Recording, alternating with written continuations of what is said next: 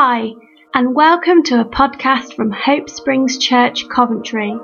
For more, please find us on Facebook at Hope Springs Church, or on Twitter, we're at Hope Springs Cov. Thank you, and enjoy. So I'm just going to pray. Thank you, Father. Thank you for the truth articulated in that wonderful presentation, video, that we are on a journey and that we have a real faith that exists in the reality of this world, that it's not a faith that is intimidated or ashamed in the face of suffering or struggle. It's not a faith that has to apologise for the bad things that happen, but it is a faith that's resilient and resolute, that can stand not with answers, but with truth in the face of all of the evil that goes on. That we do not have to be ashamed when we struggle, when we face the vicissitudes of life, but that we can be resolute and just know that you love us, God, that we've not failed and you've not failed, God, if we don't have the answers. Thank you, Father. In Jesus' name, amen. So today I'm doing the next instalment of the Jesus Is sessions. So today we're on to Jesus is the truth. So in John 14:6, Jesus says, I am the way, the truth, and the life. And a couple of weeks ago I spoke about Jesus being the way. So today we're going to focus on Jesus being the truth. Now I need to remind you, my slides, I've got no control, so that's cool. So I might have to lean on you a bit there, Luke. So I just need to remind you of the context, because this is a really knotty one when we come to talking about Jesus as the truth. So I want to remind you of the context that it's in. So good expositionary preaching, I guess. We're going to drill into the text. So we're talking about John 14. So the whole point of John's gospel is to tell us that Jesus is God. So just like my failed illustration that like Christopher Nolan films always have non-linear storytelling elements, the Gospel of John always has references to Jesus being God. Okay, because if we don't double down on this aspect of the context that John is telling us that Jesus is God, we're going to get lost when we start to think about what that means when we say Jesus is the truth. Okay, and I'm going to come on and unpack that. But what I really want to say now is that I love where we are as a community, that we talk openly about lament, that we talk openly about mental health, that we can actually do a presentation around Psalm 22, that we're not afraid to say, my God, where are you? Life can be rubbish. A challenge that came to me, I don't know if you've ever heard of Michael Hardin, but about 7 or 8 years ago, he made a statement to say, Christianity needs to be able to stand in honesty at the gates of Auschwitz and still be able to worship our God. Now, I think that Christianity struggles to do that. I think that we're often embarrassed in the face of human suffering, and we breeze on by. We cannot stand Good Friday or Holy Saturday. We have to rush on to Easter Sunday, because we are embarrassed. We are intimidated by the notion that there was a Good Friday and a Holy Saturday. And so with all of this in mind, we are in the period of Lent. So that colours my thinking, that shades what I want to say to you today, because we're in the period of Lent. So at a different period in the year, this might have been a more rosy sermon, but I'll make no apologies for it. I feel this is exactly where we're at as a church. And I said to Susie, I thought it was beautiful what she shared about Psalm 23. And strangely or not strangely, given the nature of the Holy Spirit, I'm going to land there when I finish. I'm going to land exactly there. So the first thing is then, remember, we're in the Gospel of John. John's trying to tell us that Jesus is God. So every time Jesus uses these I am statements throughout the Gospel of John, and we've covered this quite a lot, and it's in the last blog if you need to review, please do go check out the blog. Jesus is making an almost explicit statement that he is one with the Father. So I'm just going to read. There's a nice picture of a rock, by the way. It ties in with the theme somewhere. I feel like I need to do more pictures. I've become increasingly aware recently that I think very much in words, and I articulate myself obviously with words, but my thoughts are logical sentences strung together, whereas other people don't think like that. So sometimes my sermons, my blogs, people don't follow them as well as I think they should be followed. And I realised that Steve actually is a tremendous communicator because he thinks in pictures and he articulates stories in pictures. And so apologies if you don't follow me, but you're stuck with me, so there. So John 14. So John 14, amazingly enough, follows on from John 13. And John 13 is all about the Last Supper and Jesus telling his disciples that they will fail. One of you is going to betray me. One of you who dips his bread in this cup will betray me. Obviously, you're referring to Judas. And then Peter says, but I'll never betray you. Yeah, wait a minute, Peter. You will. You will. And then he says this in really small font, so you can't really read it. But it's John 14. Do not let your hearts be troubled. Don't you think that's just our Jesus? You're all going to fail, but don't worry. Don't worry about it. I've got you. You don't have me, but I have you. Do not let your hearts be troubled. Believe in God and believe also in me. In my Father's house there are many dwelling places. If it were not so, would I have told you that I go to prepare a place for you? And if I go to prepare a place for you, I will come again and take you to myself, so that where I am, there you may be also. How beautiful is that? When Jesus is really drilling into the crux of the message, I'm going to come back so that you will be where I am. That's the whole point and purpose, for you to be fully present with my presence. I will come back and take you so that where I am, you may be also, and that you will know the way to the place I am going. Thomas said to him, like we all want to say, Lord, we do not know where you are going. How can we know the way? And Jesus said to him, to clear everything up, I am the way, the truth, and the life. No one comes to the Father except through me. If you know me, then you will know the Father also. From now on, you do know him and have seen him. The whole point, to know the Father through Jesus Christ.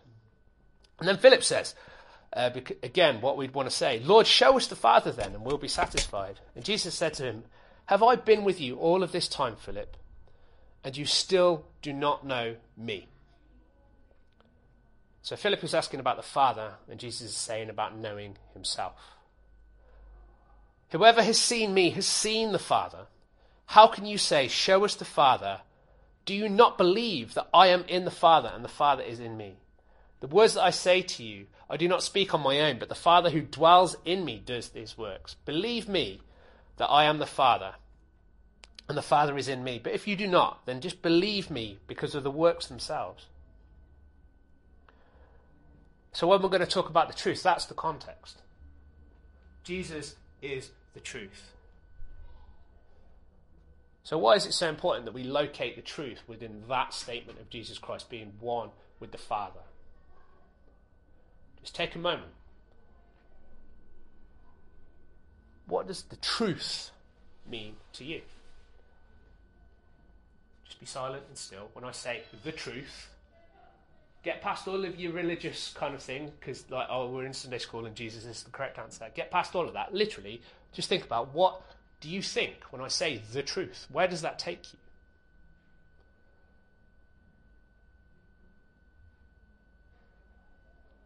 I found for myself that, like Pontius Pilate, who's not a good character to embody the Gospels, but what is truth? What is truth?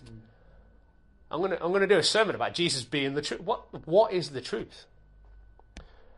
And then, if you're honest, or if your brain works like me, I don't know which one, you get into all sorts of strange, complicated territory when we start talking about the truth. Because we start talking about philosophical terms. What is the truth? Oh, it's the correspondence between our communication about reality and the reality itself. Or we get to talk about our epistemology, how we know what we know. Well, we know reality because it's the truth, and therefore the truth is what we know of reality. We start to trip over our own language, our philology. it's this crazy maze of ideas when you start to talk about the truth. I'm kind of looking at Pete because I know he's done some philosophy, so this might resonate with you a bit. But when we start talking about the truth, we get quickly lost and far away from Jesus when Jesus says he is the truth. And so now we have to keep reminding ourselves, keep drawing ourselves back to where Jesus says that he is the truth. He's saying he is the truth in the context that I am one with the Father. So how can we articulate something true about the truth that Jesus is the truth in this particular context? How do we say something meaningful? How do we say something that isn't appealing just to metaphysicians? And I struggled with this. And this is where kind of it might sound a bit morose. But again, I'm leaning into this Lent season to experience it for what it is. I've been reading a book by Nicholas Wolterstorff. Okay, now Nicholas Wolterstorff is the professor of philosophical theology at Yale. That sounds very impressive, but I'm not talking about his theology or his philosophy. I've been reading his book called Lament for a Son. Back in the 80s, Nicholas Wolterstorff's oldest son, Eric, died in a mountaineering accident. He was an avid mountaineer and he was in the Alps and he fell and he died. And Nicholas, to process his grief, decided that he would write down what he was going through. Not for publication particularly, he just decided to help him process his grief as a theologian, as a philosopher, as a father, as a human being. He started to write down the whole process of this grief. And it's heartrending because he articulates such a deep truth about our God and about our faith and about the frailty and fragility of our lives and our being that it's just stunning. And that's why I love that this church community, we're not afraid to lean into these things anymore. I think we used to be. We used to need to rush on to God is wonderful, God is brilliant, God is good. But that's not always our experience. And that's okay, because that wasn't always Jesus' experience, and he was God. Mm-hmm. And if Easter tells us anything, it tells us that these things, these are sacred moments that we experience when we experience our own brokenness, our own failure, our own frailty. And so this book that I've been reading, just heart-aching. And this is the only way I can figure out how to tell you something meaningful about Jesus being the truth. Okay, it's not to show off that I'm reading macabre books or anything like that. So as he starts to continue, as Nicholas starts to contemplate the nature of what he's actually lost in losing his eldest son, he starts to reflect, and he flies over from the States to Munich, where Eric had an apartment, and he looks around, and all he sees is Eric. All of the signs in this apartment point to his son. Everything about it. There's architecture books, because Eric was training to be an architect. Architecture books on the coffee table. He had Indonesian spices in the spice rack in the kitchen, because he was particularly fond of travel and culture and the foods that he discovered in other places. He had notes scribbled on notepads about the best way to ascend certain mountainsides in Europe. There was this kind of obsessive tidiness about the apartment. And all of these things pointed to Eric. They were all expressions of the Ericness of Eric. Everything that Nicholas perceived and felt was Eric in this space. As he claimed the body of his son to go back to the States to be buried, Nicholas laments that the body was there, but it was cold with the coldness of death. But that Eric, he had gone. He takes this line from the Psalms: the flower withers, but the effect still remains. And to help Nicholas vocalise and articulate the pain and the loss he was feeling, he turned to a poet, Gerard Manley Hopkins. I don't know if any of you have heard of him. He's a particularly famous English poet, well beloved amongst theologians, apparently. And Gerard Manley Hopkins has this idea, unique to himself, about the inscape of something. Inscape, I think there's no, there isn't. Don't worry about it. Inscape is defined, so we're going to get into kind of literary criticism territory now.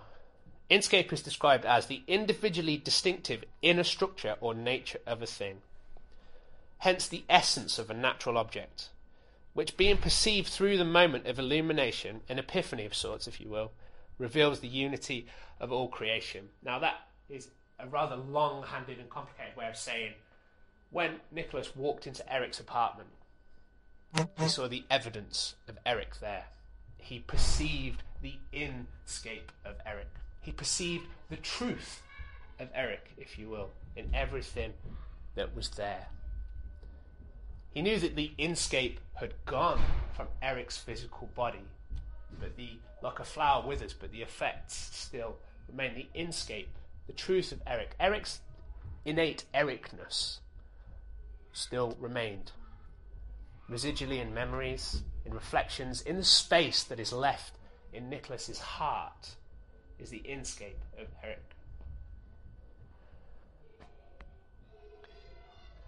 As Walter Stuff remembers his son and observes his character and reflects on all of those memories, he speaks of Eric's inscape.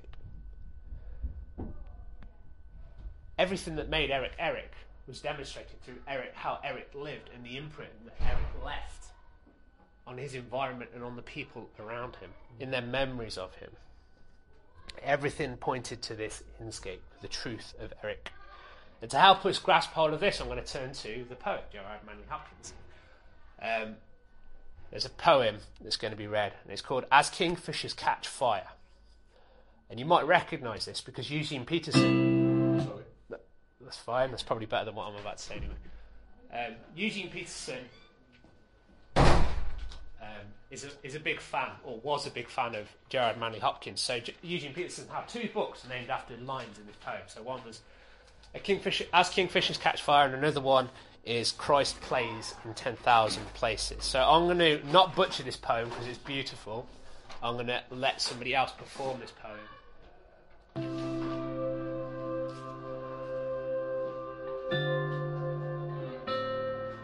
As kingfishers catch fire, dragonflies draw flame. As tumbled over rim and roundy well stones ring, like each tuck string tells, each hung bell's bow swung finds tongue to fling out broad its name.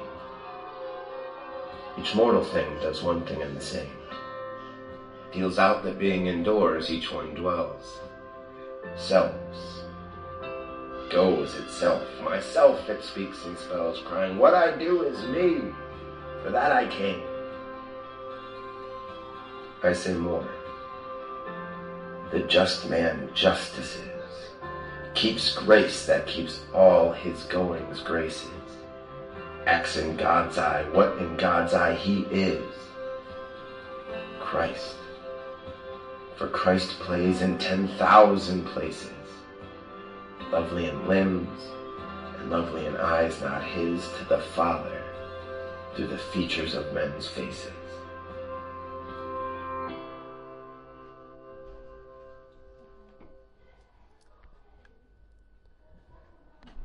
So if you caught that, I'm not one for poetry particularly. I find it very difficult to cope with poetry, but I actually found this one tremendously moving.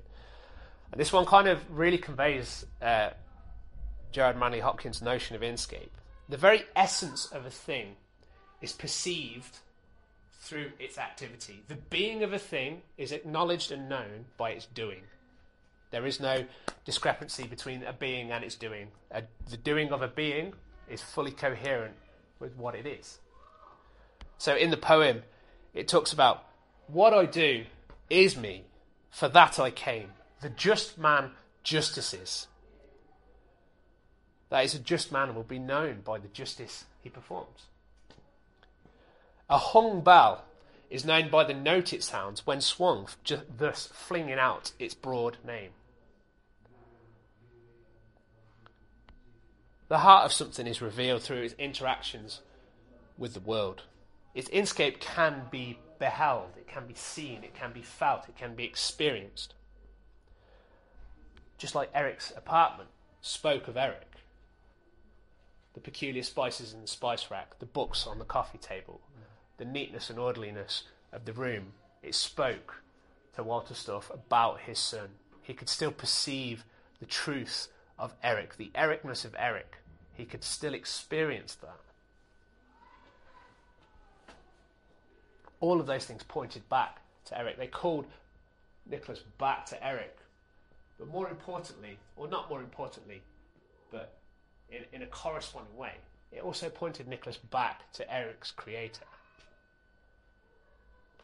There was a life that was in Eric that drew Nicholas in, that inscape. And ultimately, all things point back to the creator. The inscape of each individual person is a doing of God, and therefore is part of God's own inscape. I hope you follow that thought. That can be quite abstract. If I'm Simon, and everything I do is Simoning, but God created me. I'm a godding of God. So I'm part of God's inscape. So when you perceive my inscape, at some point, if you're very perceptive, you can find your way back to the Creator. So now we're going to go on to... Well, I might even have this. Is that going to work? No. Okay. We're going on to Hebrew now. Because, of course, I've talked to you about a philosophical theologian. I've talked to you about poetry, so now I'm going to talk about Hebrew language. Okay, so bear all that in mind about inscape. The Hebrew word for truth is emet. And it carries this idea, the root of emet is about making firm, making something tangible, rock, solid, steadfast, enduring. There's all sorts of wonderful things you can talk about when you talk about the word emet. If you go Google it, you'll get all sorts of funky things like John Mastroianni does about the letters. I'm not going to go there. I'm just going to talk about the meaning of the word. So the idea of truth is that it makes something concrete, firm, reliable, enduring, steadfast, resilient, like a mountain, which is why I had the picture of a mountain, by the way. But there's a whole constellation of words that orbit this idea of truth, of emet. The word faith, belief, trust, trustworthy, reliability, sustenance, nourishment, support, all revolve around this notion of something being made firm.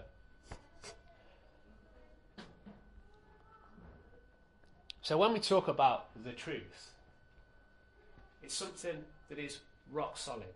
It's sure, it's steady, it's unfailing. It's a reference point that you can trust because it's immovable. It is the only true reference point that you could possibly have, the truth. I could have picked any number of psalms to try and articulate this, and we're going back to poetry now. This is a psalm articulating the truth about God. And again, tiny font, deliberately just to test your eyes. In you, O Lord, I put my trust. So there's one word in the constellation of words around truth. In you, O Lord, I put my trust. Let me never be ashamed. Deliver me in your righteousness. Bow down your ear to me. Deliver me speedily. Be my rock of refuge. Another word that circulates around the word for truth. A fortress of defense. Again, another word image that circulates around this notion of truth. To save me. For you are my rock and my fortress. Therefore, your namesake, lead me and guide me. Pull me out of the net which they have secretly laid for me. For you are my strength. Another word that revolves around this idea of truth. You are my strength. Into your hand I commit my spirit. For you have redeemed me, O Lord God of truth, emet.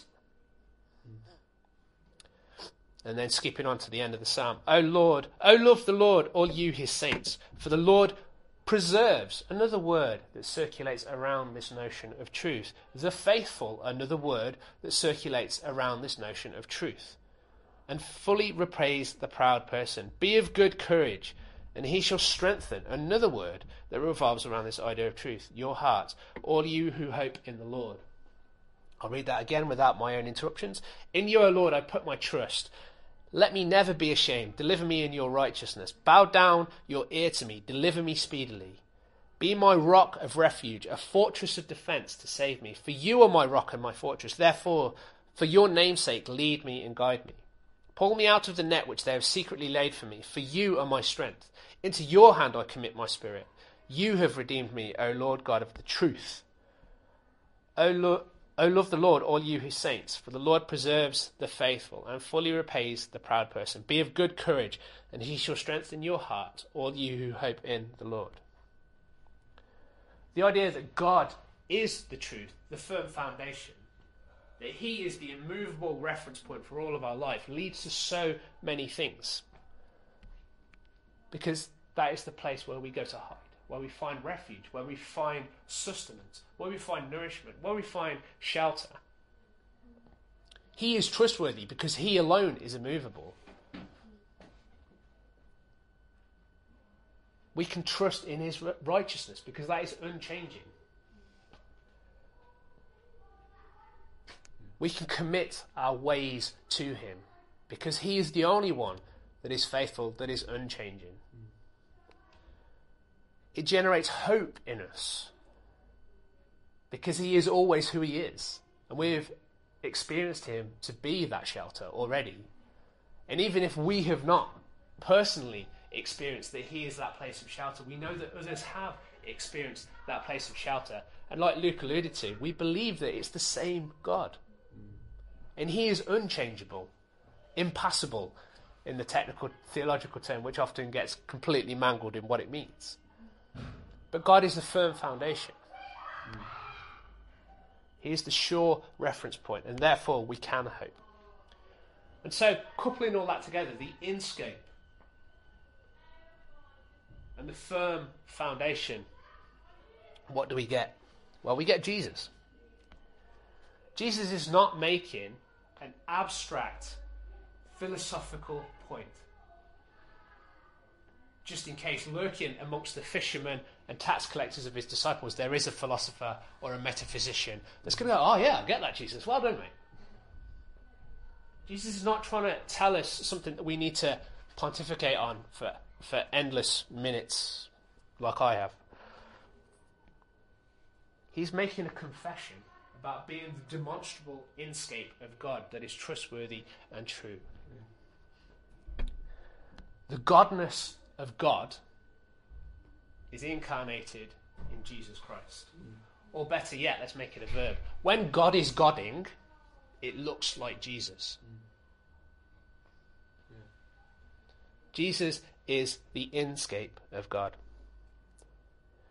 This is why in the same breath Jesus saying, I am the truth, he can also go on to say, if you have known me, you will know my Father also. From now on, you do know him and have seen him.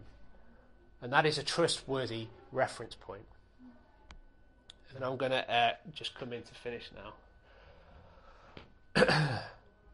I don't know if any of you have heard of Richard Wurmbrand. He wrote a particularly potent book called Tortured for Christ. I came across Richard Wurmbrand. He was the person that started off the charity called Voice of the Martyrs. I came across him when I was at Open Doors, because this was another ministry that worked with persecuted Christians. And so, a quick history of Richard Wurmbrand. He was a Lutheran priest in Romania during the communist days in the 1950s. They tried to stamp out Christianity very violently. And Christians were rounded up and imprisoned, tortured, mutilated, drugged to the point of insensibility where they couldn't even remember their own names. And Richard Wurmbrand wrote a book on his reflections after he was released. Because the thing is this, is that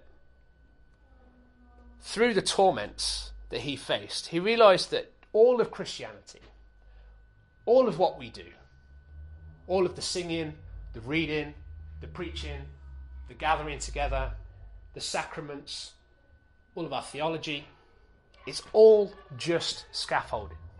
And that's not meant to denigrate it or put it down, but that's meant to put the thing that is most important in the most important place. I love all of those things. I absolutely love all of those things. With the highest form of love that I can imagine to have for things, okay? I'm not putting those things aside. But he realised, through the tortures that he faced, that they were just scaffolding to help us get to the most important thing. They're all methods, tools, steps on the way to the thing that we want. It's Jesus Christ. The presence of Jesus Christ. And this is what I felt like Susie was saying earlier, that you doubled down on Psalm 23 because it led you to Jesus Christ. All of these things that we have are just a framework to help us engage with God. They are not the thing itself. And I love this. This has always stuck with me over the last kind of 25 years. Jesus is the truth. The Bible is the truth about the truth. Theology is the truth about the truth about the truth. A good sermon is the truth about the truth about the truth about the truth. It is not the truth. The truth is God alone. Around this truth, there is a scaffolding of words, of theologies, and of exposition. None of these is of any help in the time of suffering. It is only the truth himself who is of help. And we have to penetrate through sermons, through theological books, through everything which is words, and be bound up with the reality of God himself. We knew Psalm 23. The Lord is my shepherd, I shall not want, though I walk through the valley of the shadow of death. When you pass through suffering, you realise that it was never meant by God that Psalm 23 should strengthen you. It is the Lord who can strengthen you, not the psalm that speaks of him so doing. It is not enough to have the psalm. You must have the one about whom the psalm speaks. Jesus Christ is the truth of God. God's Godding looks like Jesus.